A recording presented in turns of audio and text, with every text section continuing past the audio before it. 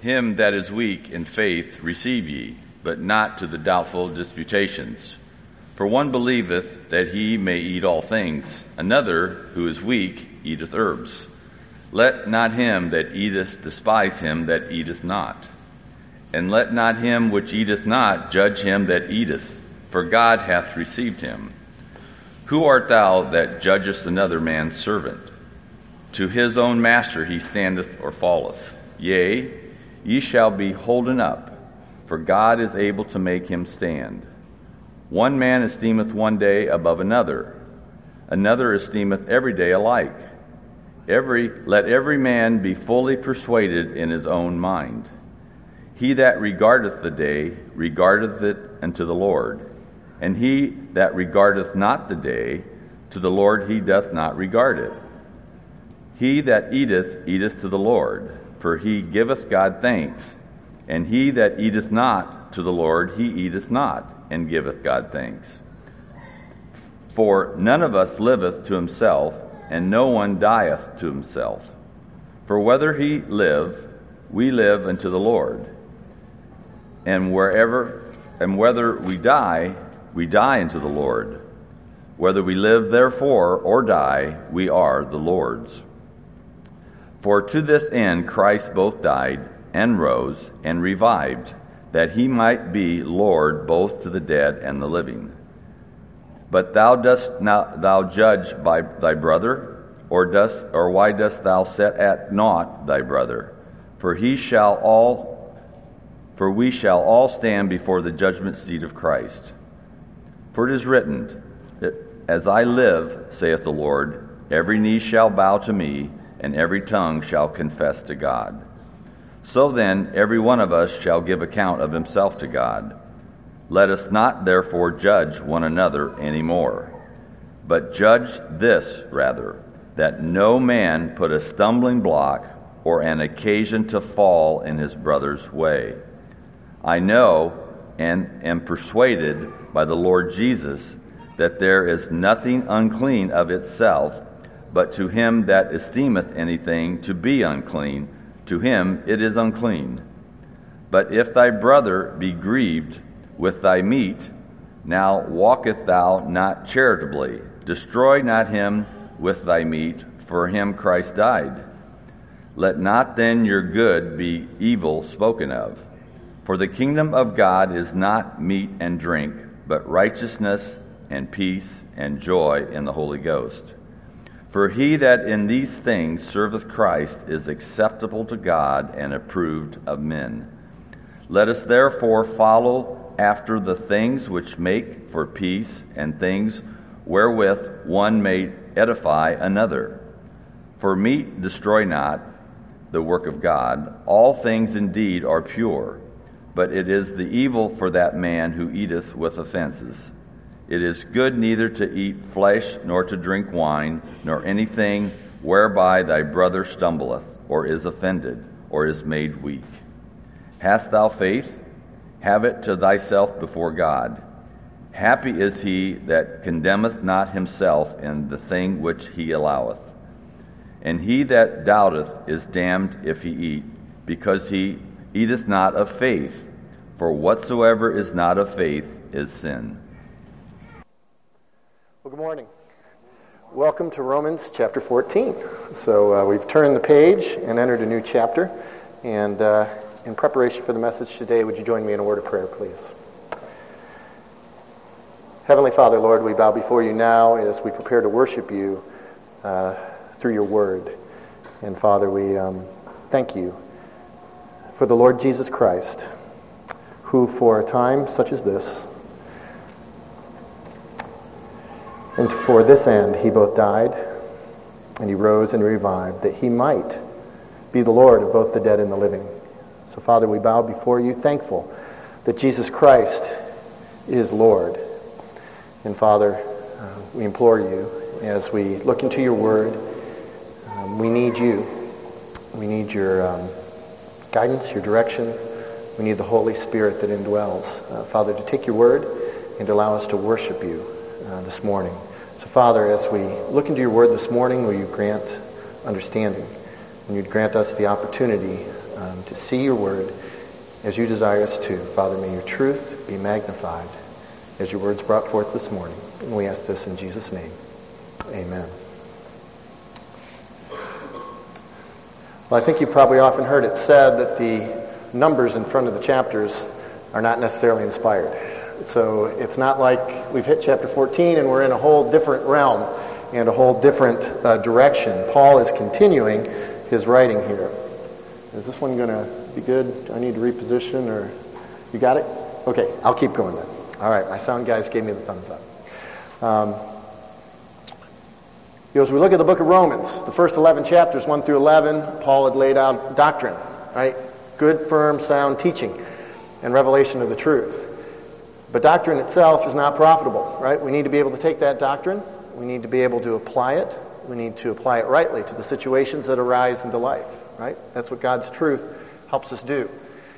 And that's where Paul begins in chapter 12, if you'll remember, challenging us to take what we've learned, that doctrine, and to transform our minds with it. To no longer think in the ways and the patterns and the matters that we used to think before, but begin to think and pattern our thoughts and actions and our lives to the Word of God. And he gives us that challenge in 12, 1 through 2. I beseech you, therefore, brethren, that by the mercies of God you present your bodies a living sacrifice, holy, acceptable unto God, which is your reasonable service. And be not conformed to this world, but be transformed by the renewing of your mind, that you might prove what is that good and acceptable and perfect will of God. So that's an overarching theme as we enter into this portion of the letter. And we've gone through several chapters. And really, I'm going to pick up where Steve left off in chapter 13, because it flows right again into where we are here in chapter 14. And we were told last week to wake up, right? To be believers who are awake and aware of the times in which we live and what's going on in and around us, culminating with the call of 13:14. But put ye on the Lord Jesus Christ, make not provision for the flesh to fulfill the lusts thereof. As we transition now, let's remember that call to, as believers, put on the Lord Jesus Christ. Because chapter 14, Paul is addressing an issue. There's something going on in the church of Rome that he is writing to bring correction and instruction. And he's asking them to renew their minds and put on the Lord Jesus Christ. And he's making a very practical, tangible way to do that. So what is the issue? The issue is how believers relate to each other. As we turn here in 14, and actually this theme, Paul's going to continue on to chapter 15. So we're going to get kind of the first installment of this morning as we go down to chapter 9. And we'll have continued teaching on this as we work through 14 and 15. But what Paul is aware of is there's an issue in the church of how these believers are relating to themselves and to each other within the body of the church at the Church of Rome. And this isn't a surprise, or should not necessarily be a surprise to us, because as we think about what constituted the Church of Rome, they were probably about as diverse a group of believers as you might ever want to come across. There were pagans, right? Recently saved pagans in the Church of Rome. And they were probably of all shapes, sizes, and nationalities. Again, Rome being the central government of that time, we had people from all lands concentrated in Rome that were beginning to come to faith in the Lord Jesus Christ. And probably on the extreme opposite of that group, there were austere, observant Jews living in Rome as well. So, pretty wide variety of people being brought into this church in Rome. But not only that, we had servants worshiping with their masters, completely unheard of the culture at that time. Obviously, there were new believers and those more established in the faith that were being melded in and brought together into this church. Those from Rome would be coming from a mindset that the state was preeminent. Those coming from a more Greek background would be more predisposed to the individual and knowledge being preeminent. And then the Jews would be very holden to what the traditions of men might say, right? Because we've gotten a picture now of this time that Judaism had become very much a man-centered religion that Christ spoke against when he was here. So we've got all this carrying in and coming into this church in Rome, right? But let's remember, they were all under one Lord, one gospel, one unified doctrine. Right? They were unified in the faith. He's speaking only to believers here. So they were unified in gospel and doctrine, but they have divergent backgrounds that were leading to the issue, different practices in the church. People were preferring to do different things. And he's going to give us two cases of this as we go down into the text. So Paul seems very aware here they were not handling these differences well. And he wants to promote the Christian charity of 13:14. He wants to encourage them. Right? He's coming right off of, put on the Lord Jesus Christ. Make no provision for the flesh to fulfill the lust thereof, to say, now him that is weak in the faith. Right? So these two bridge over. So he's taking this admonition to conduct oneself as the Lord would with charity and carrying it over into this situation. You know, it was very important to address this. Because we think of our time now, the unbelieving world wants one of the things they point to. Look at all the division in the church, right? You Christians all fuss and fight and argue with each other. Why would I be part of that? It's a valid question that unbelievers would ask of us, right? If we're unified under Christ, if we're under one gospel and one doctrine, let's be careful about the things we let divide us. And that's what Paul's going to speak about here. And you know, as we look around, as we think about Hope in Christ Church, there's a wide variety represented here, right? Many different backgrounds and traditions, maybe denominations that folks have come from, maybe those from more of an unchurched background.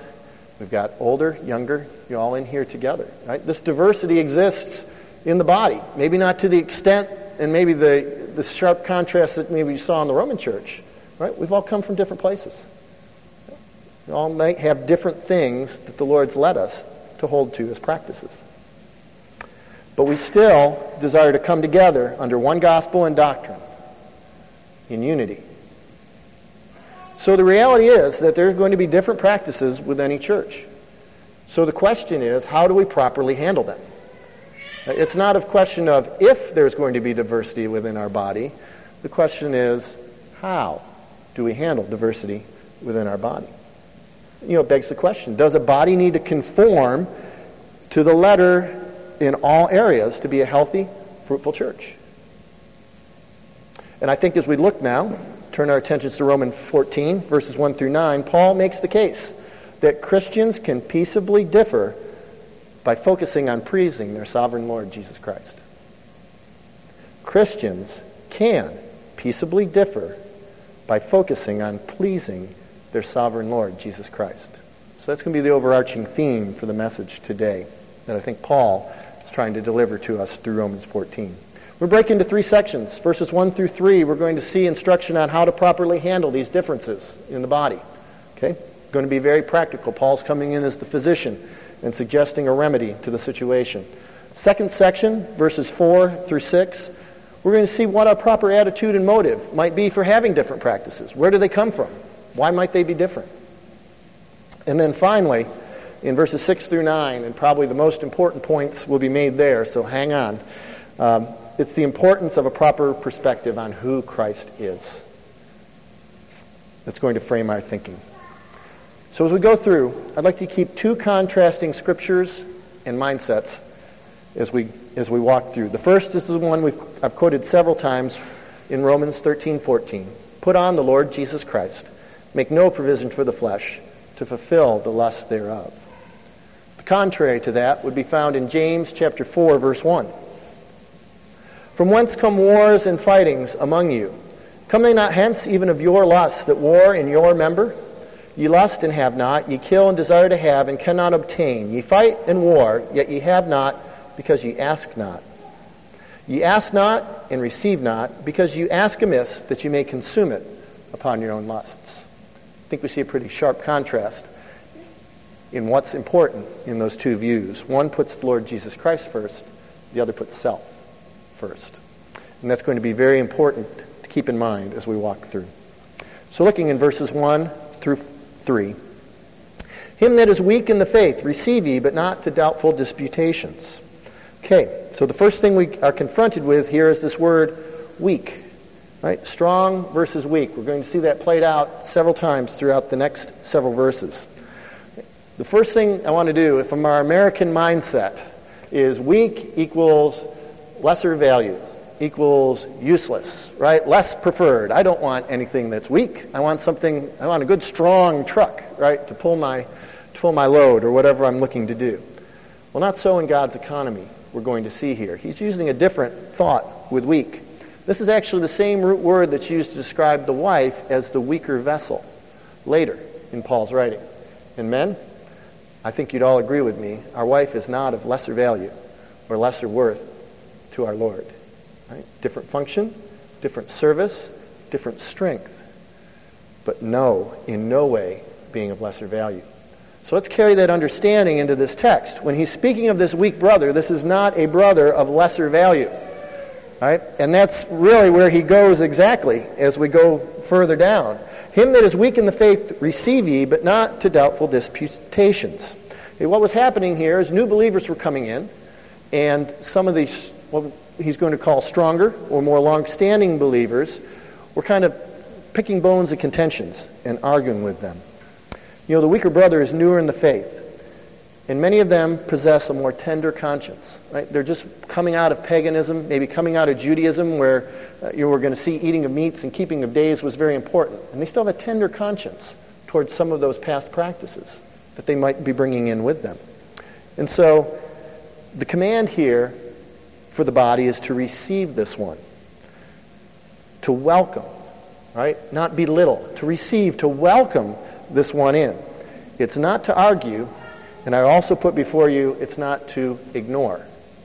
Right? Sometimes it's very easy just to ignore somebody. Right? They don't quite see things the way I do, so I'm just not going to sit with them this next Sunday at lunch, or something along those lines. Right? That's not receiving.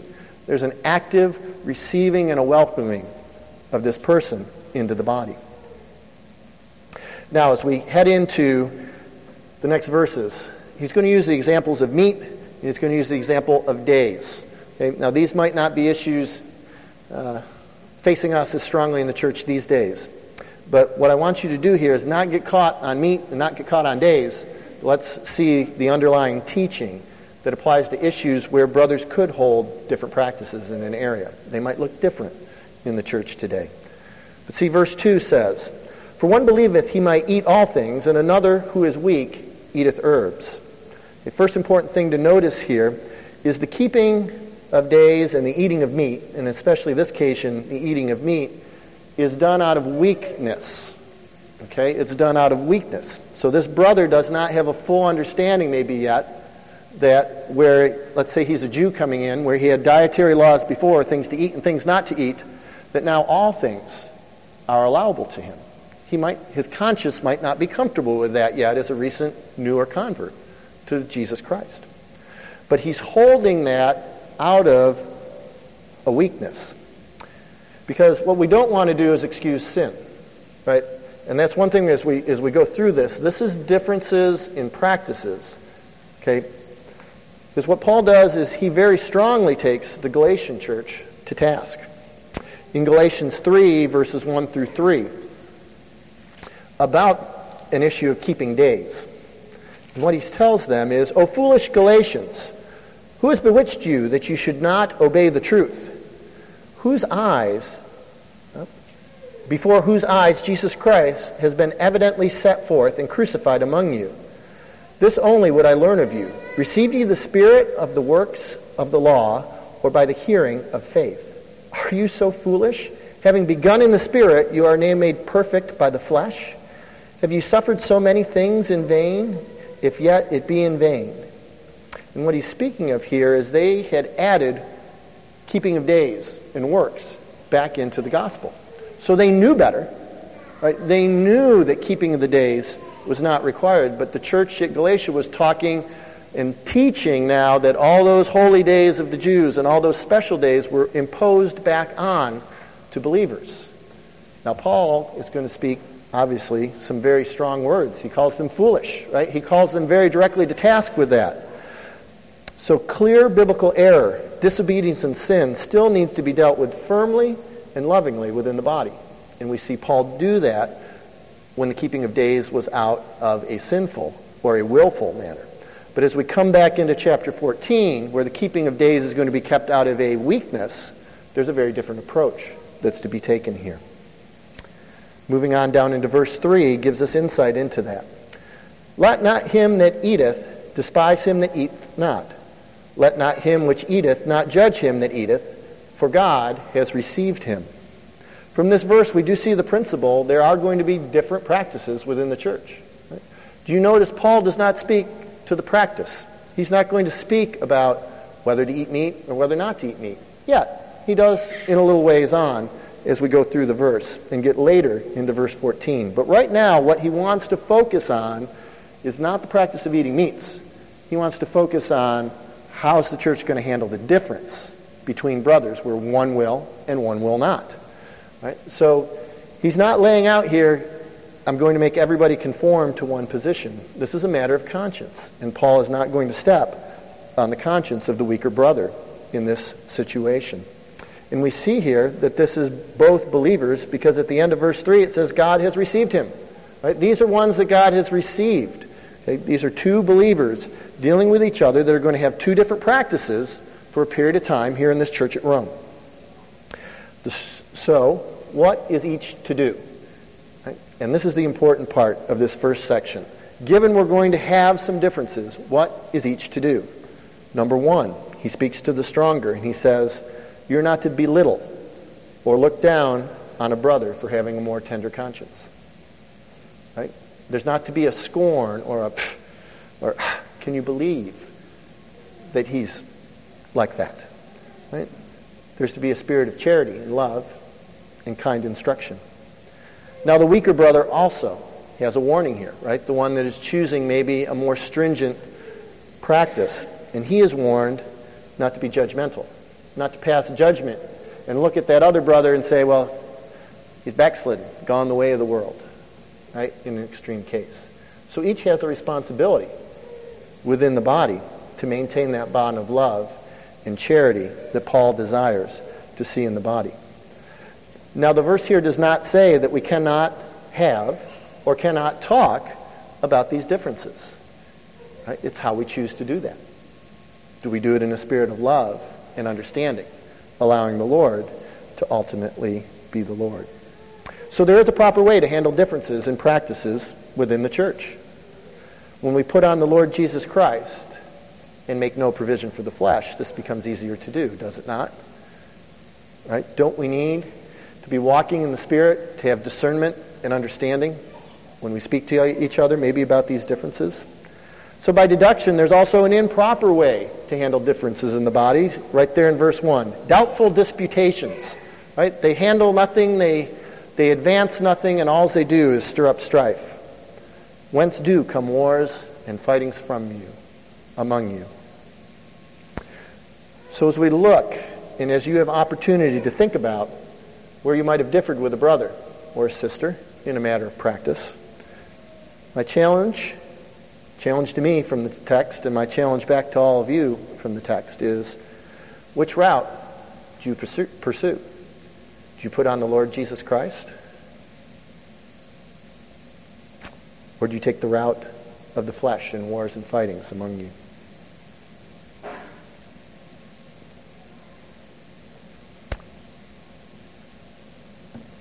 Verses 4 through 6 give us some guidance and some understanding is what is the guiding principles for participation or abstinence for some practices. Okay.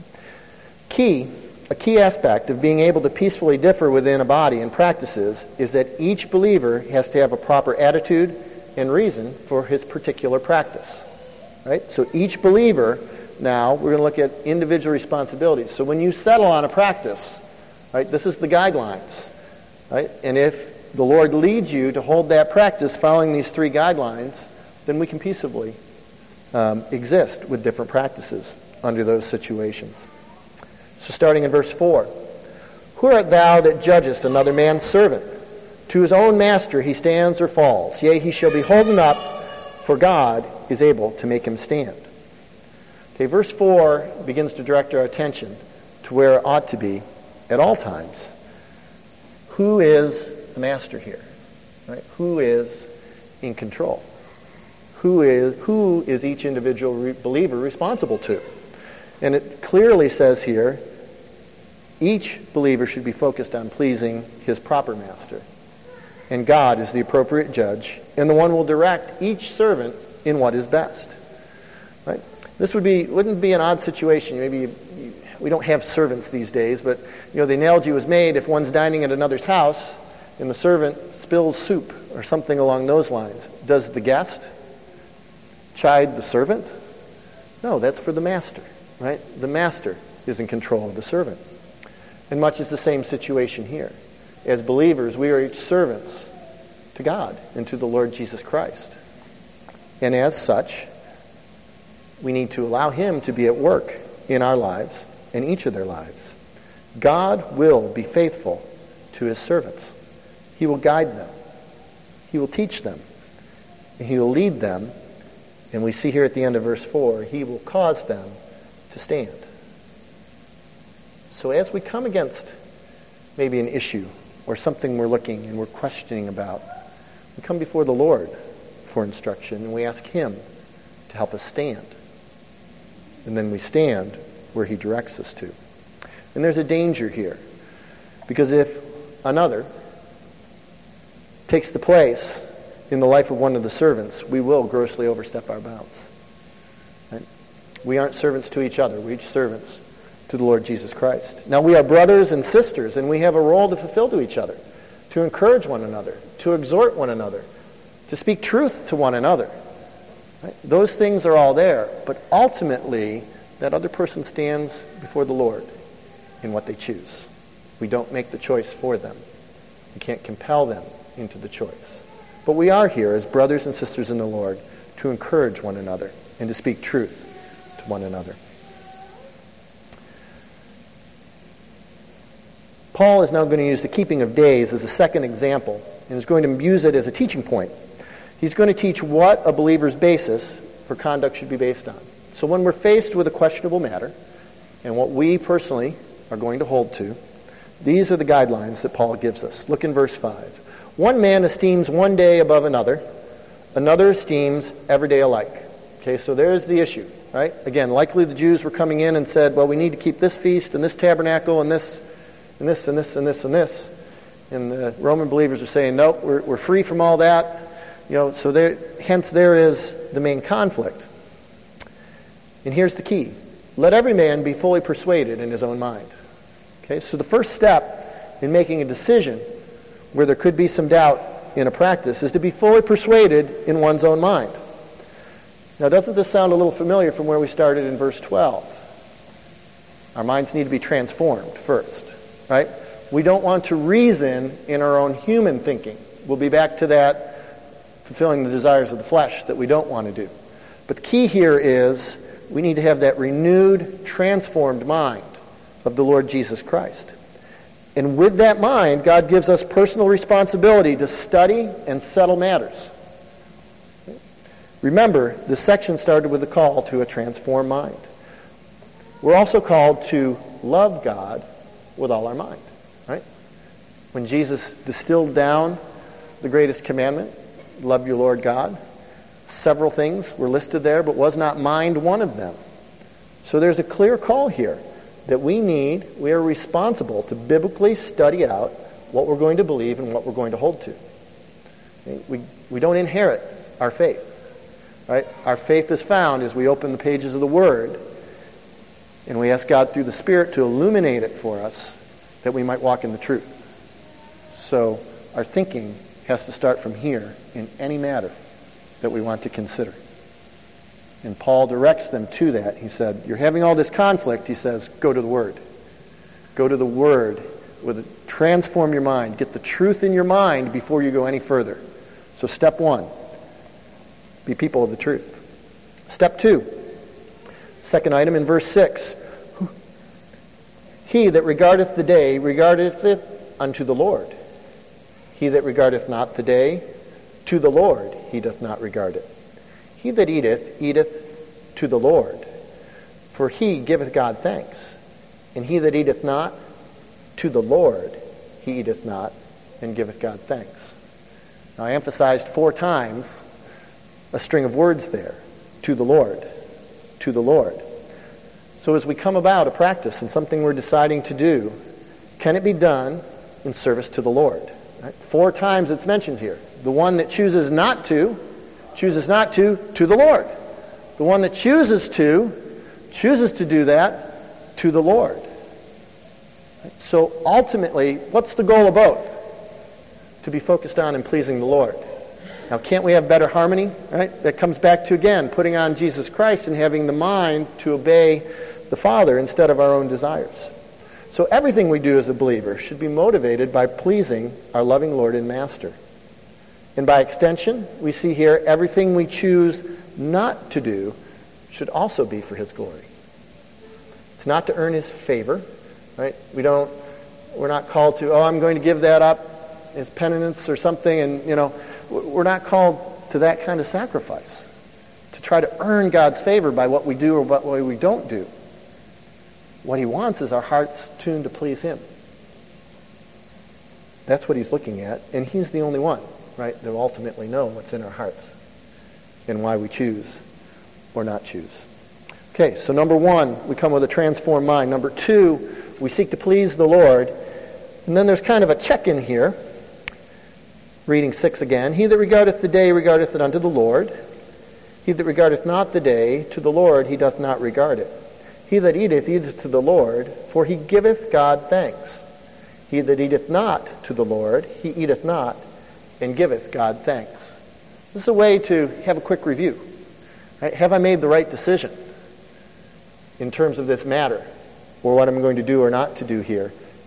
Ask yourself the question, can I do this with thanksgiving? Can I either participate in the activity with a thankful heart, or can I refrain from the activity with a heart of thanks and joy towards the Lord? So it's a good place to check. Does what you choose or not do cultivate a thankfulness to the Lord? We want to be thankful in all the things we do. And if it's causing you consternation, you might want to go back to step 1. Right? Go back to the Word again. Go back to the Word of truth. Make sure you're working out of that renewed mind. Again, Lord, how can I please you here? And he will give you that thankful heart, that freedom of knowing you're doing what's pleasing to the Lord. There'll be great joy in that. There'll be great joy in that for you. So there are proper motives for choosing personal practices. And only God can accurately judge the inner heart motives. And we as fellow believers and brothers and sisters in Christ, we cannot and should not do that for another. So as we conclude this section, do you search the Scriptures and become fully persuaded through the Word and the Spirit? Is that your pattern? Is that your habit to seek the Scriptures? To have your mind renewed? As you go about your day and you make choices, who are you seeking to please and to serve with each choice? Who are you looking to please and to serve? In thinking about the past week, or in general, are you thankful to the Lord? Are you really thankful for who he is and what he's done, and for his desire to guide and direct your life? Are you truly thankful to God?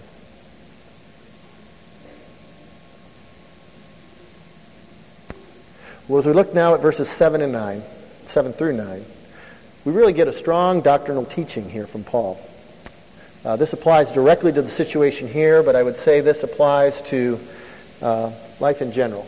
There's a very foundational piece of doctrine that he's going to bring to us here in verses 7 through 9. For none of us liveth to himself, and no man dies to himself.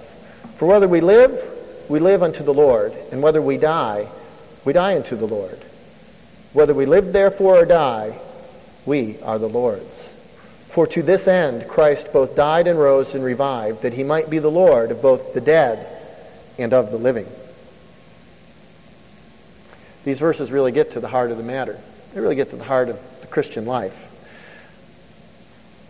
It gives the reason and motivation why we should focus on pleasing the Lord.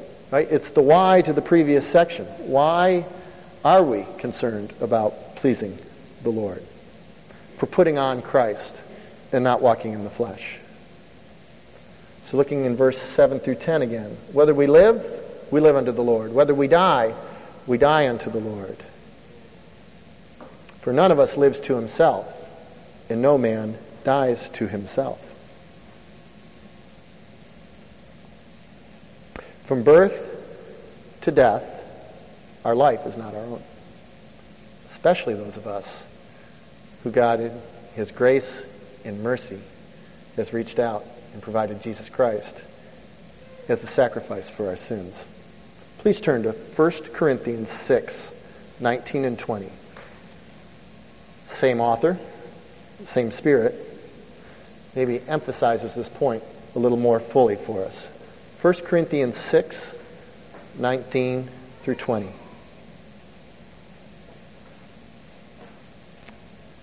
What? Again, speaking to believers here. What? Know ye not that your body is the temple of the Holy Ghost, which is in you, which ye have of God? Ye are not your own. For we are bought with a price. Therefore glorify God in your body and your spirit, which are God's. So who owns us? From life to death. Body and spirit. Right? God owns us. We're to be under the lordship of Jesus Christ, who presented himself a sacrifice for our sins and bought us for a price. You know, that word redemption that we heard early in Romans, redemption, it means to buy out of the slave market. So we were slaves to sin, and Christ came and purchased us 100%, lock, stock, and barrel, and pulled us out of where we were and set us free. He paid that price with his life. It wasn't just a few coins. It was his life. Wouldn't our only right response be to really desire to live our lives to glorify one that loved us that much, that cares that much? He purchased the right to my life in position of Lord with his sacrifice for each believer. And greater yet, as we look back in verse 9 of chapter 14, I love the first words here. They really came alive to me late in the study. For to this end, Christ.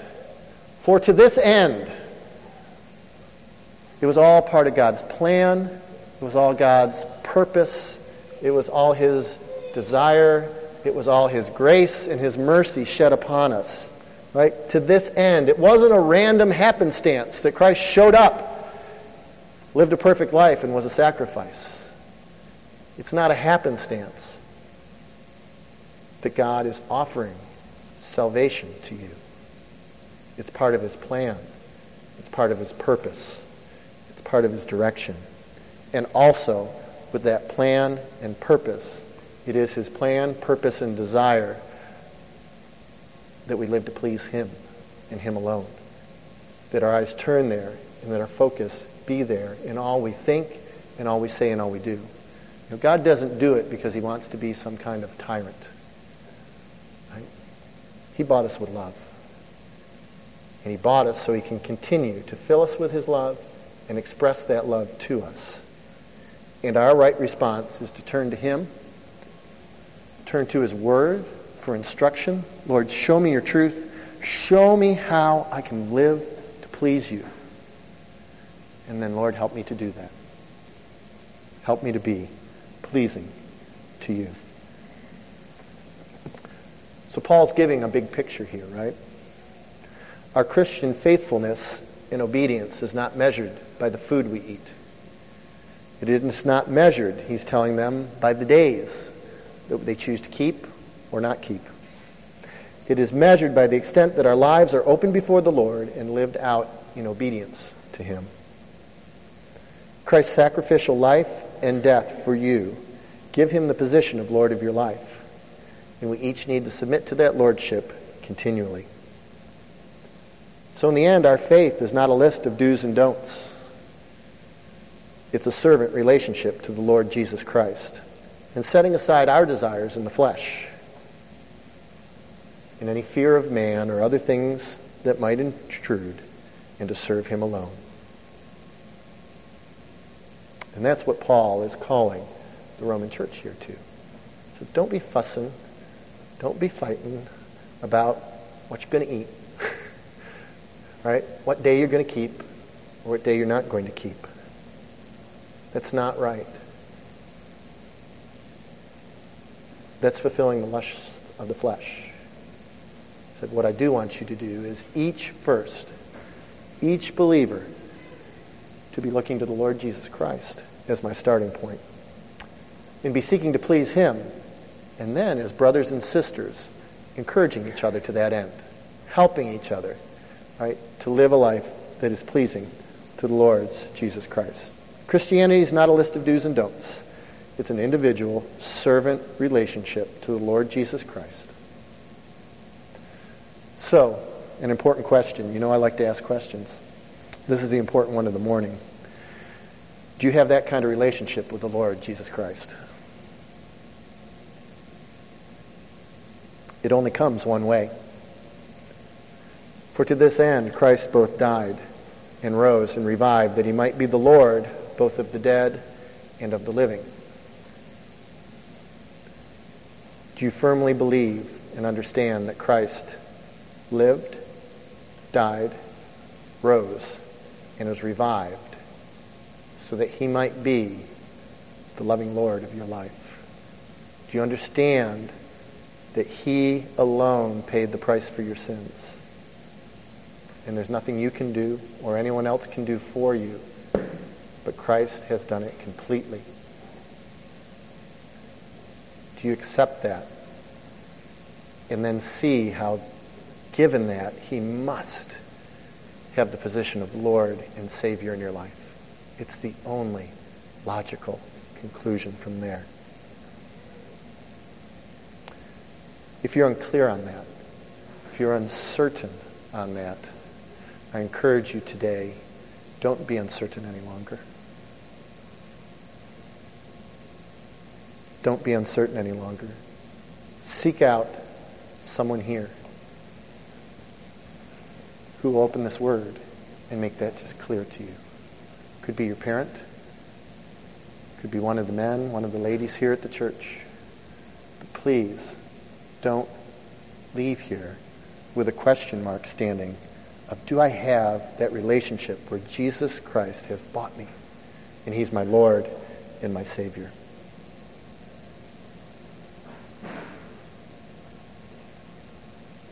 For those of us who could answer that question, yes. I've experienced the beginning of that type of relationship with the Lord Jesus Christ. My question to you is, so who are you living for? Who are you living your life for? Back to those early contrasting verses. Are you living it, putting on the Lord Jesus Christ in loving service and obedience to him, or are you living it for yourself, for your own fleshly desires? Or are you living it to try to please another? There's only one we should be looking to please, and that is the Lord Jesus Christ. So coming back around, wrapping up these first 9 verses, Paul teaches here that Christians can peacefully differ when our focus is on pleasing our sovereign Lord, Jesus Christ. And I think the best way to review it is to walk through it backwards, because it really begins with where we just ended. This begins from a transformed mind that accepts and surrenders to the Lordship of Jesus Christ, realizing this life I live is not my own, and is to be lived for Jesus Christ. It begins with a believer instructed by the indwelling Holy Spirit in God's Word. A believer that is awake and has put on the Lord Jesus Christ. So the first step is individual believers firmly committed to pleasing the Lord Jesus Christ. Then second, a believer with that mind and that attitude can then begin to make wise choices. He can be fully persuaded that what he's doing is pleasing to God, and he can do it with joy. So now that believer is holding a right practice according to his conscience before the Lord, and how his Lord and Master is going to direct him and guide him. So that leaves us to where we began. Because out of that right attitude of pleasing Christ and not self or others, that believer and a body of believers that are thinking that way will be able to hold different practices in matters of conscience with respect, with love, and without contention and doubtful disputations. Paul has clearly taught here this morning that in the church, Christians can peaceably differ by focusing on pleasing their sovereign Lord. Will you commit to his call? Let's pray together.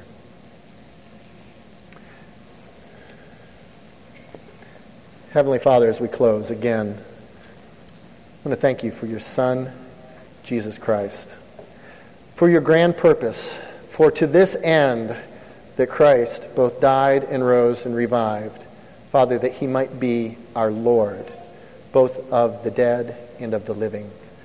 Father, we can trust Jesus with our lives. We can trust Jesus with our death, because he has promised us also eternal life. Father, it's only by accepting this sacrifice, your gracious sacrifice, Father, that our understanding can even be illuminated. Father, that we need the indwelling Spirit to help us take your word and to understand it and have it to speak the truth in the life and the light into our lives that you desire it to have. So, Father, I pray now for the believers that are gathered here, Father, that your Spirit would have been at work this morning. And as your truth was opened and as your word was spoken, Father, that your Spirit would have been at work in and amongst all of us, Father, and that you will take your word now as we've worshiped you in it, and Father, that you would make it life and light and truth for us. And Father, that we might be believers, a body that is surrendered in all things to the lordship of Jesus Christ. And we can only ask this in his name as our high priest. We thank you in his name. Amen.